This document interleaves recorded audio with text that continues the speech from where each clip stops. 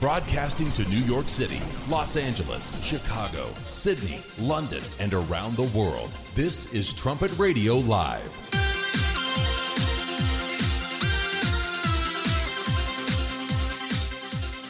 Thanks for joining us here on Trumpet Radio Live on Thursday, 101.3 KPCG, and we're online at kpcg.fm as well. Coming up on today's program, a few stories about what's going on in California. Really serious situation with the wildfires out there. We'll take a look at that. Also, thetrumpet.com and the Trumpet Daily Radio Show. Take a look at what's on there today and continue to look at one of the great proofs of the Bible, the authority of the Bible. Very important topic. We'll take a look at that and more on this edition of Trumpet Radio Live.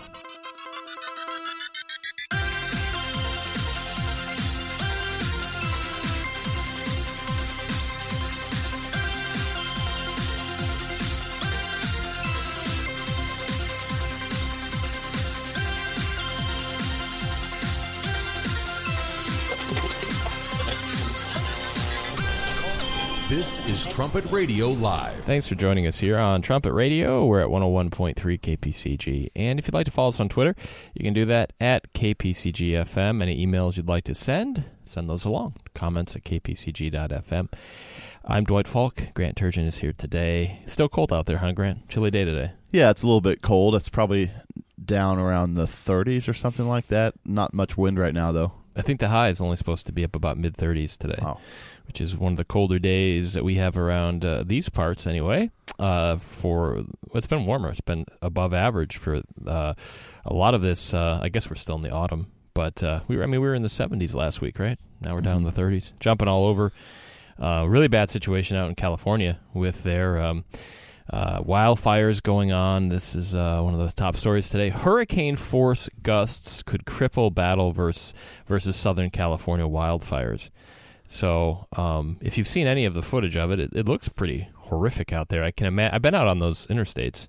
I think it's a 405 out there, but that can be challenging by itself. And then you've got these walls of fire coming down. What do you do? You know, that's happened before. I don't know if it's happened this time, but where people will be on the interstate and then a fire comes across, and you got to abandon your car sometimes. I mean, what can you do? So the people around that area are losing homes. 200,000 people have fled so far, they think, give or take, or are going to. I'm not sure exactly where that number is, but that's the number they've thrown out there. And so where do those people go? 200,000 people. Yeah, I know. And that wind, 80 miles per hour, it's like just leaving the firemen completely helpless. How do you chase a fire that's going 80 miles per hour and then have time to get out and somehow spray it down? I mean, obviously, people are just trying to get away from it. Yeah, I don't know. They say there's really nothing they can do when it gets that windy. This write-up says the expected strength of the winds driving the region's fierce wildfires has reached uncharted territory, pushing past red, which means high. And when they look on the radar, they have colors, I guess, into the color that means extreme. So they're into the purple, which I guess they haven't really seen before. They said we've never used purple before, so that's the highest winds that they've seen. Southern California has already been hit hard by 3 major fires that have put tens of thousands of people under evacuation orders and destroyed nearly 200 homes and buildings, and that figure, of course, is growing. They say we're talking winds that can surf on the surface that can be 80 miles an hour, as you mentioned. These will be winds that will be no ability to fight fires, or in these winds there'll be no ability to fight fires. Category 1 hurricanes have maximum sustained winds ranging between 74 and 95. So these are Hurricane 1 force winds potentially coming in and fanning these wildfires, and there's nothing the firefighters can do at that point. Yeah, it would probably pretty quickly devour the entire state the way it's going. Just blowing everywhere so rapidly and fire just consuming everything. It's a nightmare scenario there for sure, especially when you said 200,000 people are evacuating. That's a good point. Where do all those people go? Do they leave the state, or do they go to another town that's going to get hit anyway by fire if they don't go far enough away from where it hit in the first place? It is a pretty interesting question. And most people don't have this huge amount of money just laying around in case they need to be somewhere else for months. Hopefully they have family or something, but there's I guess 4 fires that are kind of ongoing. The Thomas Fire, which is in Ventura County, the Skirball fires, which is closer to downtown Los Angeles, right on the 405, the Creek fire, and then the Rye fire. So they're all kind of within an area there around Los Angeles. And this headline says Southern California wildfires force mass evacuations around Los Angeles. Again, those 200,000 people they say have already fled, and those numbers could jump around.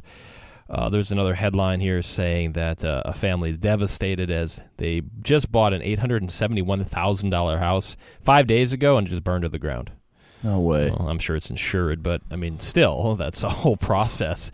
Your dream house, you're excited to move in, and 5 days later it burns to the ground. That's just one story. Yeah, we're all definitely subject to the elements, but especially California, it seems like they're getting hit by things constantly, whether it's droughts or wildfires or even any type of disaster. It just seems like if you can name it, California's been hit by it. Obviously, the earthquakes have been really bad there as well. Houses just falling into the holes that are created in the ground. Pretty unbelievable what's going on over there. Yeah, it's interesting. We mentioned it the other day. There's a lot of write-ups on thetrumpet.com that talk about California, some of the curses that they've been under over the last decade or so. And really, I mean, it's been pretty bad there. And you can look at just the headlines today, and of course, a lot of the headlines are about these fires. But then there are other headlines about major moral issues happening in Southern California with the Hollywood scandals, with some other things you don't even really want to talk about because they're so bad, but those are the headlines are out there. The pornography industry, all that. I mean, you'd have to kind of just stop and think about it for a second and say, well, is there a connection here? Is there a relation between the way people live and some of the things that happen? Yeah, that region, Southern California, is almost like the poster child for immorality. Do whatever you want. Obviously, rampant drug addiction and all kinds of problems, like you said. And there has to be a connection of some kind, because why would it be that the place that is leading the country pretty much in problems is also then having all these curses put upon it as well? Yeah, a lot of trouble there. So it'd be interesting to just watch the news today, December the 7th, see what happens out there in California with these fires. I've never heard of a wildfire being hit by hurricane force winds before. Maybe it's happened, and I just don't remember it, but that seems pretty amazing. We've had fires here. It happens from time to time, and we're kind of a dry area sometimes, and we know that once those fires get going, they're hard to stop. And it's windy here in Oklahoma too, so that doesn't help. But I never remember it being 80-mile-an-hour winds during a wildfire. Isn't it also possible for like a fireball to be picked up by the wind and then put down in another location as well? I mean, that's just straight out of like a sci-fi movie, but it is possible. When wind gets involved, it's even more unpredictable and even more dangerous. That's one of the things they're really worried about, is that the sparks can get taken quite a distance. And so it's not only the fires that are happening right now, but it's other ones getting sparked up. And they said too also that the situation here, the relentless wind-whipped wildfires ravaging Southern California are expected to worsen today, as dangerous winds are forecast to fan the flames in different directions. So it's coming in all these different directions. And they have what they call them, fire-nados, where the winds get whipping, and you actually get kind of like a tornado sort of fire. And so that's another difficulty. If the winds are coming from different directions and they're shifting, you don't even really know where to go to get away from it, other than far away, right? But that's easier said than done. You just pick up, if you live in that area, you just pick up your whole life and get out of there and wait. I guess in some cases they have to, because it's mandatory. Yeah, and you said that phrase, fanning the flames, as well. We use that as a common metaphor. Whenever a problem is getting worse, we say we're fanning the flames of the problem. The wind is going to make these issues far more catastrophic and destructive than they would have been, because, like you said, the fires are just going to get spread out all over the state just because of the wind picking it up and putting it down somewhere else. You have to wonder how all these people are going to evacuate successfully the places that won't get hit immediately by other fires that are then started. I wonder, too, how that affects even the fighting the fires from the sky. They'll fly in the helicopters and try to fight them that way. And we've seen that happen even here locally with bad ones. But if it's that windy, I don't know how high up those winds go, but that windy, you'd think that would make it more difficult too. Definitely on the ground, they can't do anything about it. But I do wonder if it would even stop some of the helicopters. Yeah, you'd have to adjust where you're spraying the water, but also you'd have to make sure that the helicopter is stabilized in the air instead of getting blown down or blown away somehow. So I'm sure it makes everything a whole lot more complicated in terms of fighting the fires. That's a tough job, being a firefighter. All that gear they have to wear, and then it's hot, and then, I mean, just the physical labor, besides the threat of smoke inhalation or burning, heart attacks, things like that, because you're so hot and dehydrated and everything. That's a tough job. So anyway, that'll be worth keeping your eye on today as you look at the news and see what's happening out there. Top story today at thetrumpet.com, Xi Jinping, Emperor for Life, ? Vladimir Putin is going to be president for life, apparently. I saw that the other day, too. He's running again. Why do they even bother? Is that somebody going to win? Shock of all time, Vladimir Putin loses the election. So, whether it's China or Russia or any of these places, I don't know. I don't think China gets into it as much, but Russia has these sort of elections all the time. But the same guy keeps winning.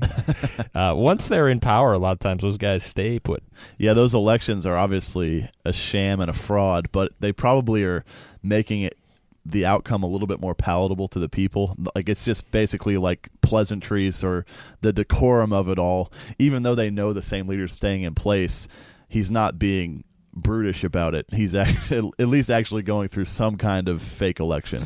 I wonder with Russia if the people there, if they know, I mean, they have to know, like, this is all a sham, but maybe they just don't care. I don't know. You'd have to be careful because, it's you don't want to go around talking to your neighbors about it because you might have problems in some of those countries. But in this case, Xi Jinping, Emperor for Life, it says 5 years ago, Xi was basically unknown in Chinese politics, and now he has been lifted to the status of the hallowed Mao Zedong. What does this mean for Beijing and the world? So make sure you check out that write-up there by Jeremiah Jacques, who looks at that region, keeps an eye on it, and some related stories to that. What is Xi Jinping thought and the new strongman age? So he's another one of those strongmen that's risen on the scene. And, he just had that big, a 3 or 4 hour speech a while back where everyone had to sit there and read along. Make sure you use the restroom before that begins. That would be trouble. But he laid out very specifically what he wants to do, and he wants to dominate the world. People seemed okay with that. Yeah, he probably has a pretty high approval rating, or at least the people are not too upset about his long-term prospects of rulership over there.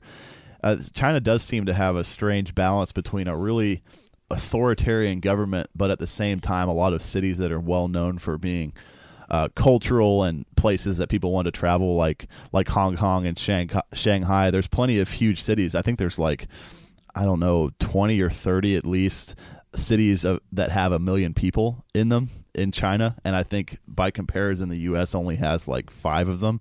So it's pretty unbelievable just how big China is and how successful it is, despite the fact that their government, you would think, would be restricting a lot of that success. They're working on that new Silk Road, of course, and then also they do have some cities that are vacant that they built. Those are terrifying, but they're vacant.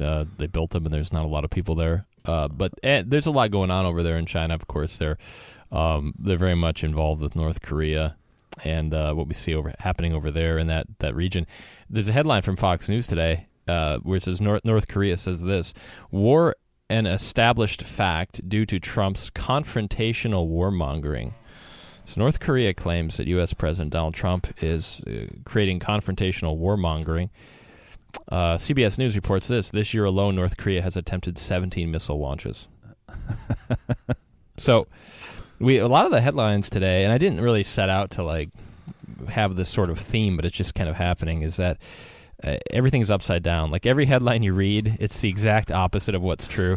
North Korea says President Trump is warmongering. They've launched 17 missiles this year. But who are we to judge, right? Who are we to tell him that his truth is actually totally incorrect when the whole trend of the entire world is to say that whatever you feel in your heart is the truth? Why can't it be that America's the one that's actually being belligerent? It's amazing. They sit there and shoot off these missiles with China's blessing, obviously, because China could stop them. And then if anything is said about it, then that's warmongering. Right. I mean, what kind of a world is this? North Korea's Year of Missile Milestones, just in case you've forgotten. North Korea launched one of their new missiles. I'm not even going to try to pronounce them, but you know they're bad.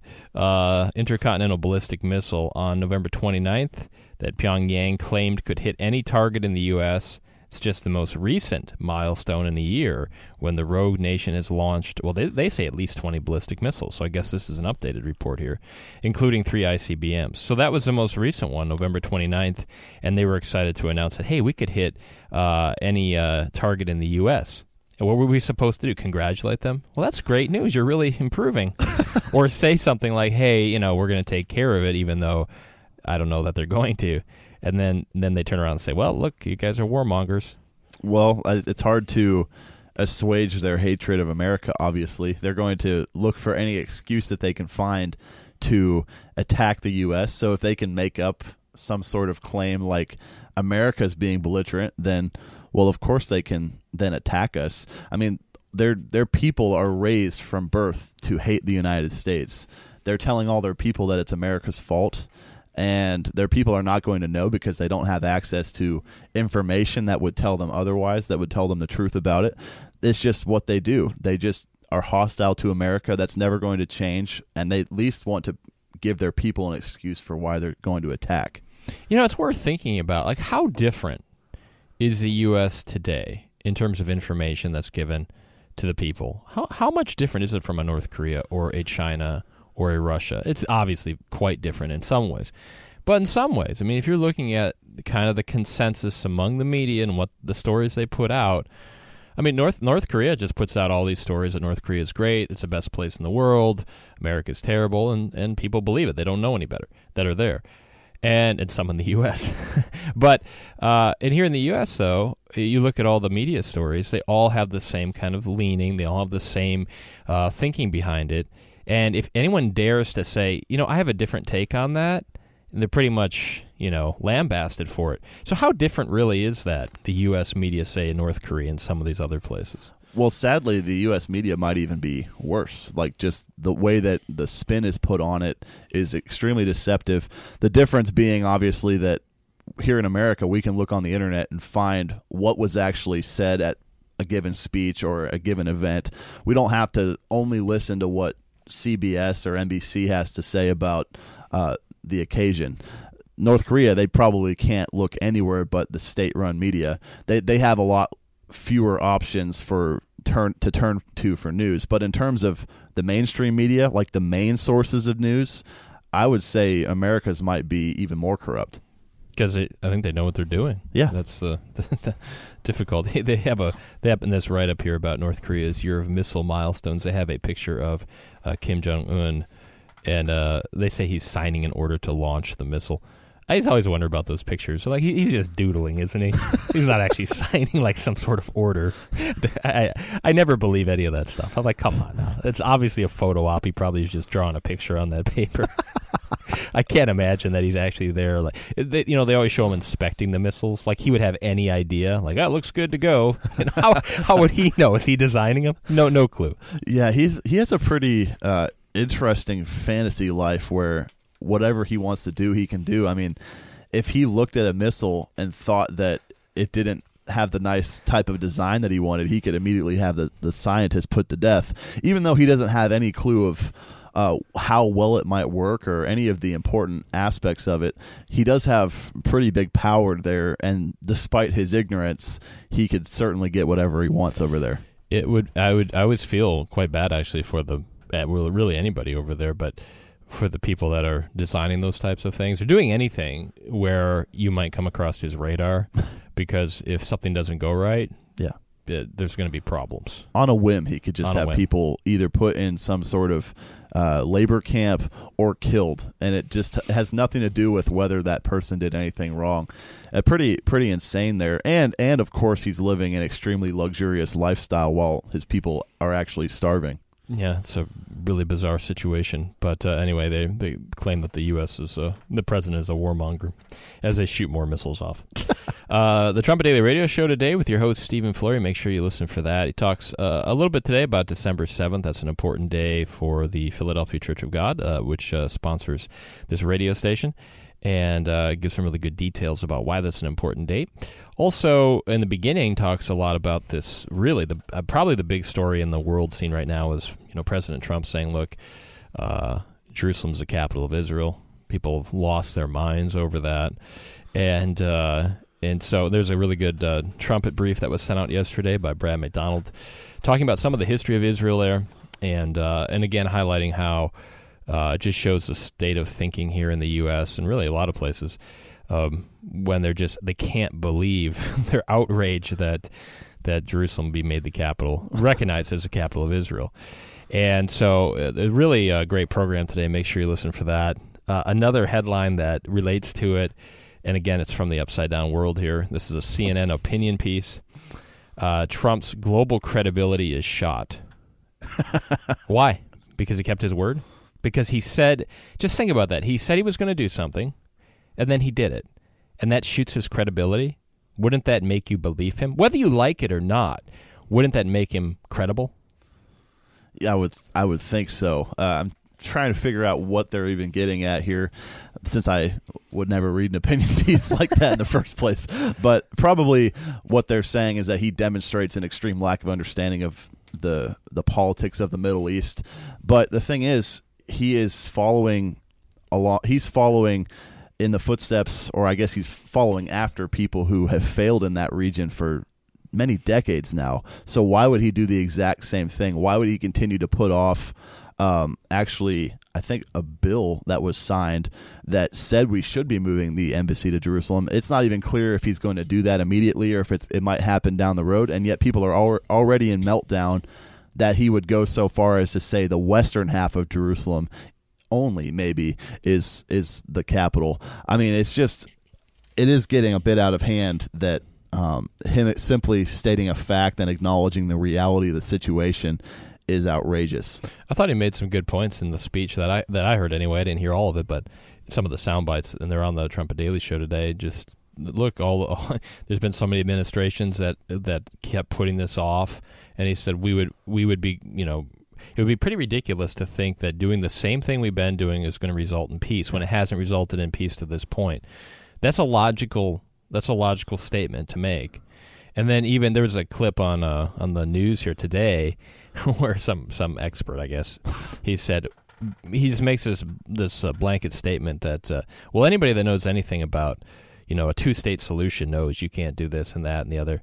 And I thought, what does anybody know about a two-state solution? Because I haven't seen one work. All the experts, who are the experts? Well, it hasn't worked to this point. But they're making it out like, well, we all know how to make this work. Okay, great, show us. We haven't seen it. But they still act like they're the experts and they know how to get this done. Well, what about the multiple times that the nation of Israel has actually offered the Palestinians a state with part of Jerusalem as their capital, but not the entire thing, and the Palestinians have blanket rejected that? I mean, obviously they're not interested in a state side by side with Israel. They want Israel to be put out of existence, and then they take the place of all of Israel. That's the only thing they're going for. That's their end goal. It's not going to change through any type of negotiations. We've seen that, because no matter what Israel gives up, short of national suicide, the Palestinians will not accept it. Yeah, it's just this ongoing problem over there. I mean, even when I was a kid, I remember just seeing people come out, and usually it was like a celebrity or something, and talking about peace in the Middle East. It was this constant, thing. And here we are, 30 years down the road from that, and they're still talking about we're going to have peace in the Middle East. Well, any day now, whenever you're ready. But, of course, it hasn't been that. And you can look at thetrumpet.com, and there's a lot on there about how that peace process actually is a deadly wound for Israel and has been for some time. A headline related to that is from Reuters. Hamas calls for Palestinian uprising against Israel. When was the last time Hamas called for peace towards Israel? Oh, good question. Don't they always call for an uprising? They just take a little break now and then to rearm? Yeah, Mr. Trump's common sense statement actually is exposing even more now who is at fault in the region, isn't it? Because people who are on the Arab side are the ones who are now outraged, and they're the ones calling for violence and rioting. If that's the side that the world is backing, you're right. It really is upside down right now. Even in that, I think it was that write-up. I didn't get the quote from it, but they were quoting the Hamas leader, one of them anyway, that was saying we need to go have this uprising. And he said, well, Jerusalem is the united capital for, I believe he said, all Muslims and Arabs. That's what he said. And then the reporter puts in there, well, and that area also would include Israel. He didn't say that. He didn't say anything about Israel. And so I don't know exactly why they said that, but it felt to me like they were just trying to interject their dream of, well, no, they want peace with everybody. And he didn't say that. He said Arabs and Muslims. He didn't say anything about the Jews. Yeah, and again, that's a bold-faced lie as well, because that's their third holiest site. Jerusalem is not their united capital. It's not the place that they think is the holiest and most sacred to them. It's their third holiest. To the Jews, it's by far their most important. So even that right there just shows you that Hamas or any of these other Palestinian or Arab groups will stop short of no lies in order to get their way. It's upside down. And here's another note, kind of related, just to show some of the thinking that's out there. This is from the U.S., of course. The College Fix website. It says, student suspended, this is from a Missouri high school, for debating Islamic extremism with a Muslim peer in a debate club. Officials allegedly said it could be considered harassing and told him to observe social cues. He was charged with creating an emotionally unsafe zone, and he was made to apologize and then put in school suspension. Wow. And was not allowed to protest that charge. But you can't even say, now again, you read it and it's kind of, it's you're hearing what the people are saying about it. So there might be more to the story than meets the eye, but it appears that it was just a basic debate back and forth over Islamic extremism, and you can't go there. Yeah, I mean, think of how upside down the world is, where statements that provoke the most outrage are as simple as Jerusalem is the capital of Israel. Islam is not a religion of peace. In fact, the Quran encourages acts of violence and terrorism. Saying things like that are considered just bigoted. You can't say them. I mean, it's considered by people on the left to actually be an act of violence to even say something they disagree with. So if it's considered an act of violence, then you can punish them however you see fit. You know what makes an emotionally unsafe zone? Terror attacks. That makes it emotionally unsafe from what the news footage I've seen. So that seems like a bigger issue. Well, the people are just tripping over themselves to, try to make things look good when they're not good. In terms of, why can't you talk about the fact that there is a lot of Islamic extremism? There is. Why can't you talk about that? It has to be hushed up. And so, again, I think it just goes back to that point of, well, how different is that from a North Korea? Where you can't say that. Well, why not? It's a debate. I mean, the other person then can debate back and say, well, I don't agree with you, and you can have a dialogue about it. I'm not saying that, it would be wise to run around doing that. But in this case, I mean, if they're both debate club members in particular, shouldn't they be allowed to have the discussion at least? Well, there's a common myth that fascism is far right. And yet, who is silencing all speech? In all of history, who has silenced all speech? It's people on the far left, because fascism is a far left ideology. You're seeing this all the time. What conservatives ever shut down a debate? You would never see that happen. Every subject is up for an open-minded discussion among conservatives, but the left will not have any sort of discussion about some of these hot-button issues.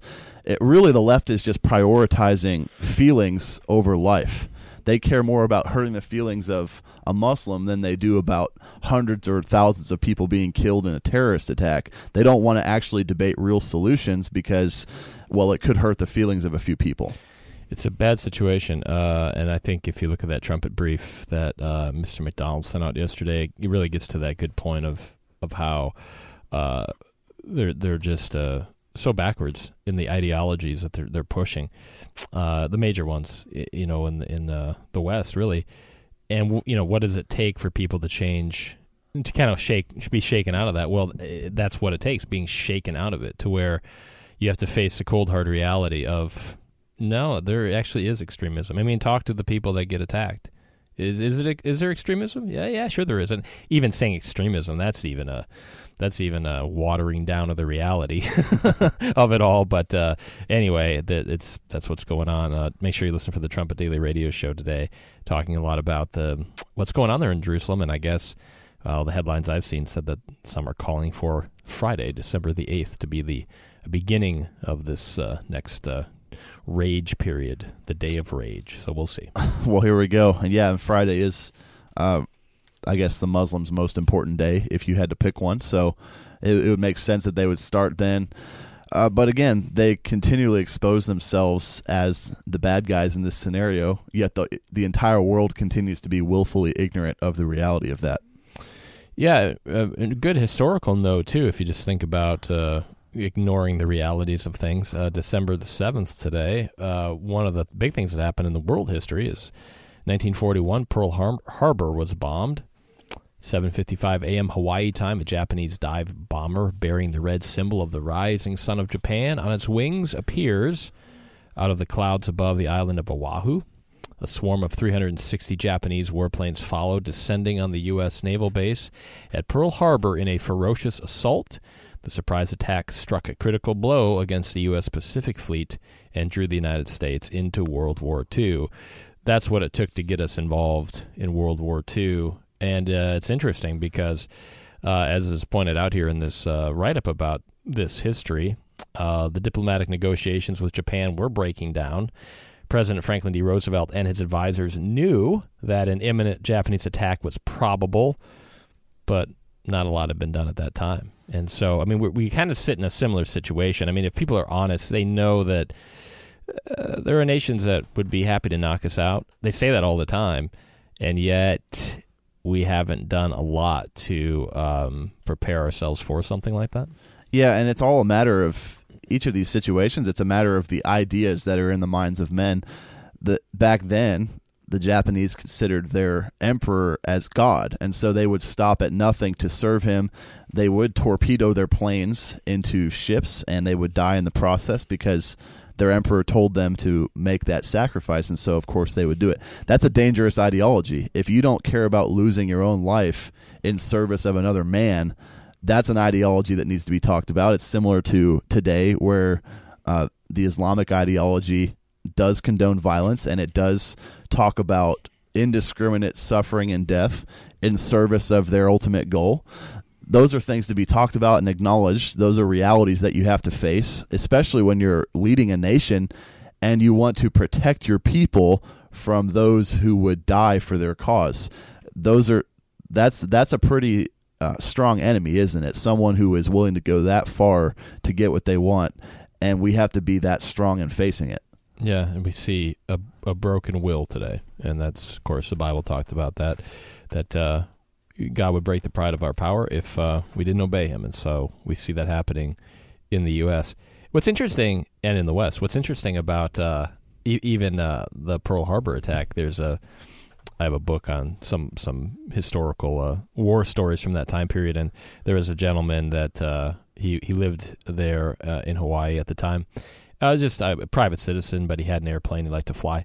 And he went up early on December the 7th just to fly and look. And he actually got right up there with the Japanese coming in. He didn't know at first what they were, and then he saw the markings on the plane. And I don't know, they either didn't see him or didn't care. So he landed, and he ran, and he told the person at that local airport that, this Japanese squadron's coming in, and they was like, you didn't see the right thing. I don't know if they could have done anything anyway, but that's a story I've read anyway. So there was at least a little bit of warning there, but in that case, it was ignored. Yeah, and that just shows you how tough it is to wake people out of sleep if they don't want to face threats and conquer them. Well, it's really going to take actual bombing, actual death on an unimaginable scale to wake those types of people up. It really does get difficult. And the interesting thing about it all is that when America was at its greatest, every single man, woman, and child was willing to die for the ideals upon which America was founded. You don't see that today, do you? People who hate their own country and kneel for the flag and the anthem and say that America is the worst human rights violator in the entire world and that slavery still exists through other means today. When so many people, tens and hundreds of millions of people in the country think that way, obviously enemies are going to crush us pretty easily because we don't want to die for what we stand for, and they do. Yeah, if we can't, as a people, stand together in relatively peaceful times, how are we going to stand together when things get more difficult?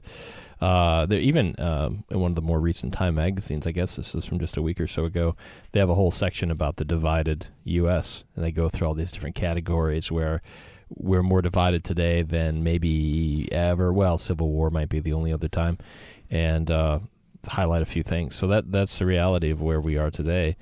The Pearl Harbor bombing did a lot of damage, of course. 5 of 8 battleships were destroyed, 3 destroyers, and 7 other ships were sunk or severely damaged. 200 aircraft were destroyed. A total of 2,400 Americans were killed, and 1,200 were wounded, many while valiantly attempting to push the attack back. And so, of course, then the day after Pearl Harbor was bombed, President Roosevelt appeared before a joint session of Congress and declared, yesterday, December 7th, 1941, a date which will live in infamy of the United States, and so on and so forth. He went on with that famous quote, and then, of course, we were into World War II.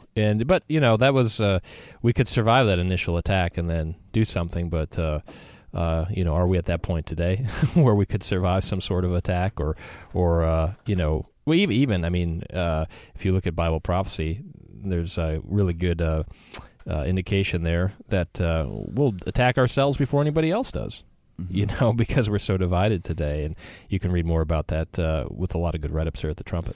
Yeah, that history from World War II is extremely alarming and condemning. It's embarrassing to us that our president and our leadership back then just basically bumbled and stumbled their way into World War II.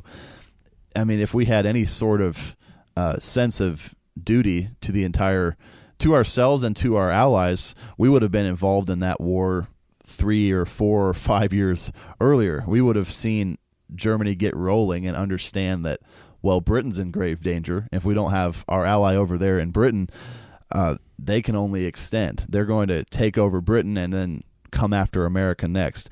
It took us getting directly attacked and just unimaginable suffering over there at Pearl Harbor for us to even respond. And you're right, the weapons capabilities today, the threats today are hundreds of times worse. Are we going to have to get attacked first before we start to wake up to the threats? Well, it's interesting, too. If you just look at the numbers there, 2,400 Americans killed in that Pearl Harbor attack. I don't have the exact number of how many were killed in 9/11, but it was quite high. Close to 3,000. Yeah. It was around the same. And, here we got into World War II. Of course, it was already raging, and we got into it. But what did we do after the 9/11 attack? I mean, we made an effort. They went over to Iraq and Afghanistan and some of those places. Didn't go after Iran, which they should have. And we did a little bit for a while, but chased people around, and it didn't do a whole lot, knocked Saddam out. But then again, that just opened a power vacuum, which now we've left, and Iran's, taken over that area. So even if you look at the response from World War II and the response today, our response is much weaker. Like, we can't even really identify the enemy. President Bush at the time, he did come out and, have the axis of evil. He talked about North Korea. He talked about, I think it was Iran and Iraq. Those were the three. So we went and dealt with Iraq to some extent, but nothing done to Iran. North Korea is still shooting missiles.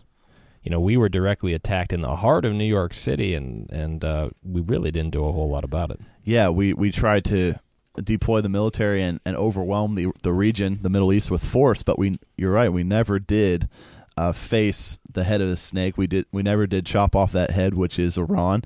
And the media gave about 3 weeks to the president to get something done before they started actively fighting against the war effort. They undermined President Bush to such an extreme and demoralized the American people to the point that there was no chance we could ever reach any sort of definitive victory in the Middle East. Yeah, the media really attacked that war effort a year or two into it. At first people were kind of behind it, but then that swell of patriotism went away very quickly, and they couldn't wait to get President Bush out of there at the time. And the media narrative was he was dumb, didn't know anything, and all this sort of thing. And so they really did a disservice to the U.S. for years in making people really bitter against any sort of war effort. And sometimes those war efforts are needed. And then even the way the soldiers are treated, to today where, they have to go to war sort of, but not really, but be careful and don't, injure the wrong individual. Well, you can't do anything like that and be successful. There's another write-up here from Time Magazine about just where the U.S. is deployed today, which is kind of interesting. And they're looking at the U.S. Special Operation Forces. And those are the ones that are kind of sent around to do a little bit so we don't have to send in the whole military. And only 1% of the Northern Command is in the U.S. area, North America. 4% of the Southern Command is down in South America. And 17% is in Africa. 54% of the Central Command is in Afghanistan, 16% in Europe, and 8% in the Pacific Command. So that's kind of where they're deployed around the world. Worn pretty thin. It's kind of easier, I guess, to send in those special operations forces and not fully commit to any of those areas. But what you see is those are the kind of results you get. You don't get total victory. No, I mean, we have had really weak responses, and the political parties on both sides have been pretty receptive to the American, I guess the main American thought that we're tired of wars and we just don't want to be involved in those things anymore. I mean, what we get to at this point is just maybe one big strike, one big airstrike, and then it's over, or we send in a small special operations force and then leave, or we have a few ground troops stationed somewhere, but they're not actually going to conquer an area and make sure that it is then stabilized. We don't really take care of business anymore because, well, mainly it's because the American people are tired of doing that. Yeah, nobody likes war. I mean, that's obviously something we'd all like to avoid, but the rest of the world hasn't signed off on no more fighting. No. You know what I mean? Like if you don't have the will to protect yourself, you'll be conquered. That's just what happens. So anyway, really interesting history there today. December 7th, 1941, Pearl Harbor. Why can I not say that? Pearl Harbor bombed. I think it's because I have to say Pearl Harbor bombed, and I'm trying to say the B and the H. And I'm getting tripped up on that. Understandable. Really, thank you. Really interesting history there. One other note before we get into our final topic today is just kind of interesting, some numbers here as far as the medical community is concerned. And transplants. People do transplants at times. And what organs are transplanted and how many per year here in the, well, I guess this is U.S. How many kidneys get transplanted per year? 19,858. 7,841 livers. 3,209 hearts. 2,345 lungs. 1,013 pancreases. And 147 intestines. I didn't know you could transplant an intestine. They don't say how successful those all are, but that's what they're doing. And they're toying with the idea of using pig hearts. Oh, boy. Oh, I don't know about that. I think that's a bad idea. Yeah, I mean, maybe if that's your absolute last resort and there's no human heart available, but that wouldn't be my first choice either. That's a lot. I mean, not compared to the percent of the population or anything, but that's a lot of organs being transplanted. That's obviously going to be the very last possible solution, and that's where people get to. If they're desperate enough, that's what they'll do. Half of heart transplant recipients could live 13 years, they say. So it's not like it's, eternal life or something. It just kind of keeps it going for a while. But quality of life's interesting. But yeah, I didn't know that they were doing intestines. That's interesting. And then, but yeah, they just keep thinking of new ideas. But again, it's kind of questionable. They say pig hearts could prove to be even better, they think, since scientists have managed to edit pig DNA and make them healthier. So, okay, best of luck with that. I mean, they've been working on that stuff for 50 years, and so that's what we've come to, is maybe putting pig hearts in people. Yeah, it sounds really extreme. I mean, maybe they have thought of a way that could work, but I wouldn't personally trust that with my situation. But I don't know, to each person his own. Yeah, that's really interesting. They get into all kinds of thinking there. We've been looking this week at this really interesting reprint article, very important, The Authority of the Bible. And we've been talking about the 7 keys to understanding the Bible, and we're at the 7th key today. And this is one that is a little bit of a stumbling block for many, many people, and that is God's Sabbath. Since this is the test commandment, the one that most professing Christians utterly refuse to obey, the one that requires the greatest reliance on God to keep, it stands as the final basic key for a good understanding of all those who do his commandments. And so if we're going to understand the Bible, we have to keep God's commandments. One of those commandments is keeping God's Sabbath day. Not a popular commandment. Yeah, that is a really fascinating connection there, where we could read and study the Bible 10 hours a day if we wanted to, but if we don't obey the commandments, God just won't make that understanding clear to us. And because the Sabbath command is the test command, it's the one that I believe the Catholics have even eliminated that from their list of commandments that you have to keep. Well, that just shows you that that's going to be the one that determines for a lot of us if we understand any of the Bible at all. Yeah, if you've looked at the autobiography of Herbert W. Armstrong, which is at the Trumpet and it's free, it's a great book, and it talks about his coming into God's truth and beginning to understand things. And of course, he was tested right away with the Sabbath. That was one of the first tests that he was confronted with, and of course, he thought, well, I don't want to do that, until he looked into it. That and evolution; those were the two things he was confronted with. But in his experiences, he's recorded, when he began to understand something in the Bible, he had to do it. And he was the rare individual that actually would. And then he worked with other people that did have some understanding, and he'd present something to them and from the Bible, and they'd say, yeah, I mean, that looks right, but people wouldn't accept it, so we're not going to teach it. And lo and behold, their understanding began to dissipate, because again, there is a living God. It is his living word.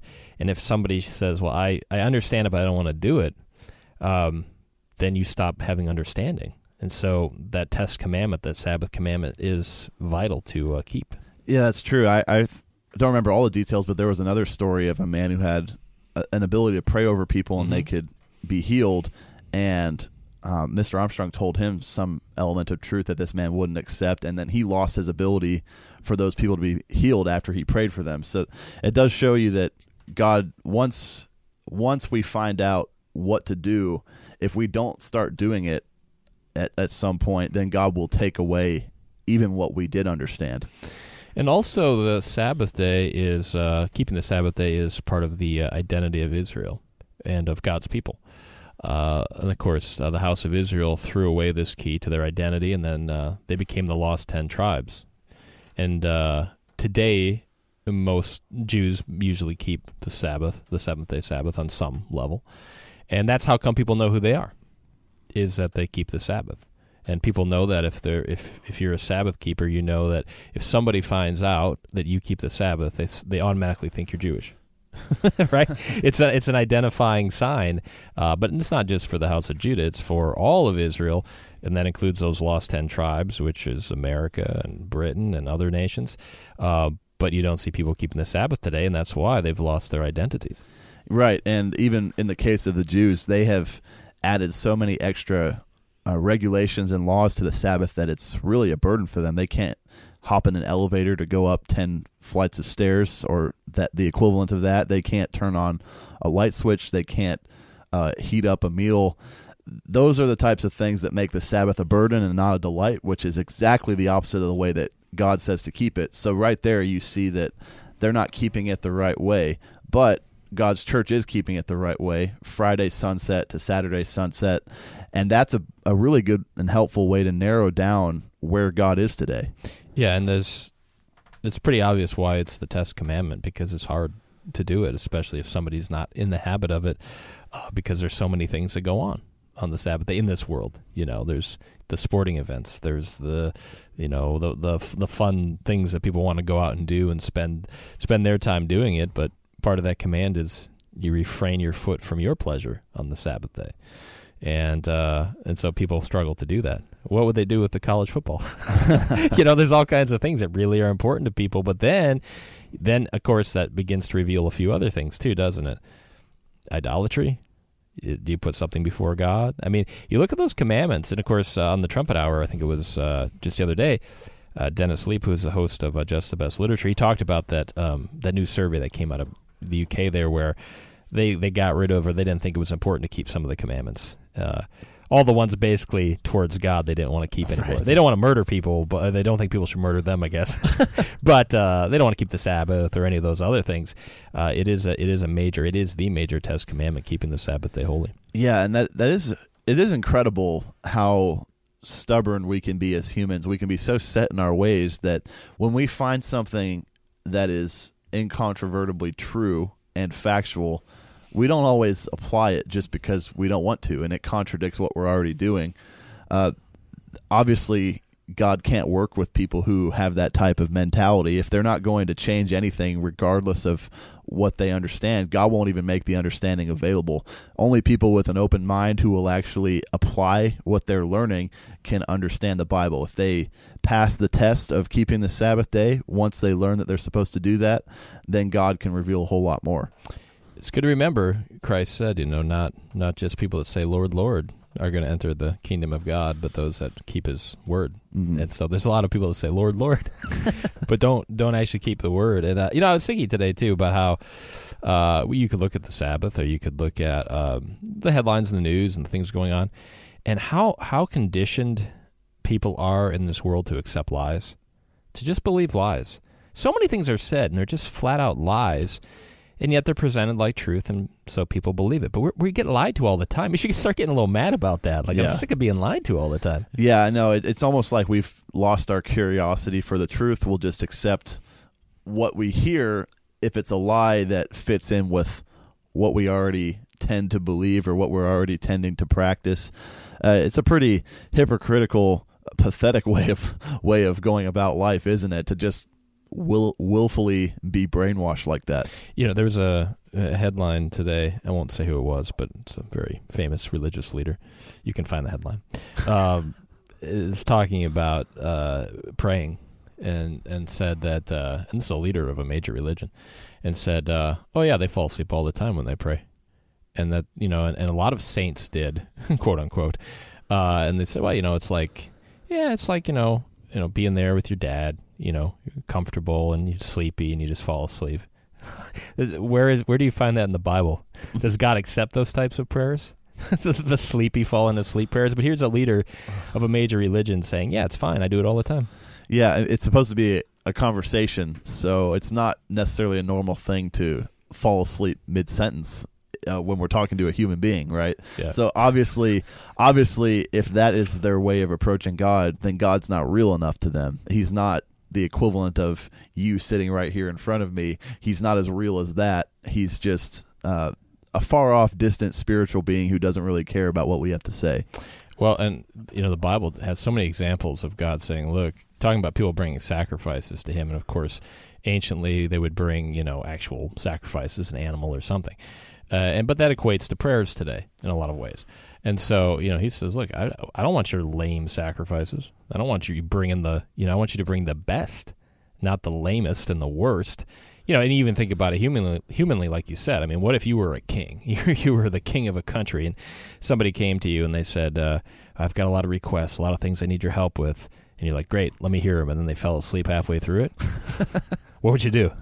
Would you be happy about that? So again, I mean, that's just another example of just lies. That's not from the Bible to say something like that. That's just a lie, but people will accept it. Well, also, what if you made those requests known to the king, and then he said, okay, great, I'll fulfill all those, but you have to remain a loyal subject, and you have to keep on abiding by the laws of the kingdom. And you just said, no, I'm not going to actually obey anything you tell me to do, but you still have to give me the things I asked for. It's not realistic on that level, but it's almost like we apply that same standard to God, where the law is done away. We don't have to do anything that the Bible says, but because we prayed for it, he should give it to us. Yeah, it's a great point. The Bible, everything in the Bible, all the promises and everything that God makes to people. I mean, it is a two-way situation. People have to do their part as well, including keeping the Sabbath day. And that's, people want all the blessings, obviously, but don't want to do what's required in some ways. And so to understand, though, the Bible and what it teaches on any subject, whether it's prayer or anything, one of the keys is looking to God's Sabbath day, proving it. Hey, improve it, and of course you should prove it, and then keeping it. And so that's there's a great write-up on thetrumpet.com about the Sabbath day that you can look up. There's a booklet there, and which day is the Christian Sabbath, so make sure you get that and check it out. Prove it to yourself, and then of course, you have to decide if you're going to do it or not. Yeah, it's a really important test commandment, and obviously God is always watching to see if we will actually follow through on what he is teaching us, or else why would he want any arrogant person to understand the rest of the book? Yeah, here, I'm going to reveal all these secrets to you, but just don't do any of them. That's all the time we have for today here on Trumpet Radio Live. Thanks for joining us on this Thursday. If you're out in Southern California, be careful today. It's a lot of fires out there. Listen for the Key David program, Trumpet Daily Radio Show, coming up for Grant Urgent and myself, Dwight Falk. Have a great rest of your day. We'll talk to you tomorrow.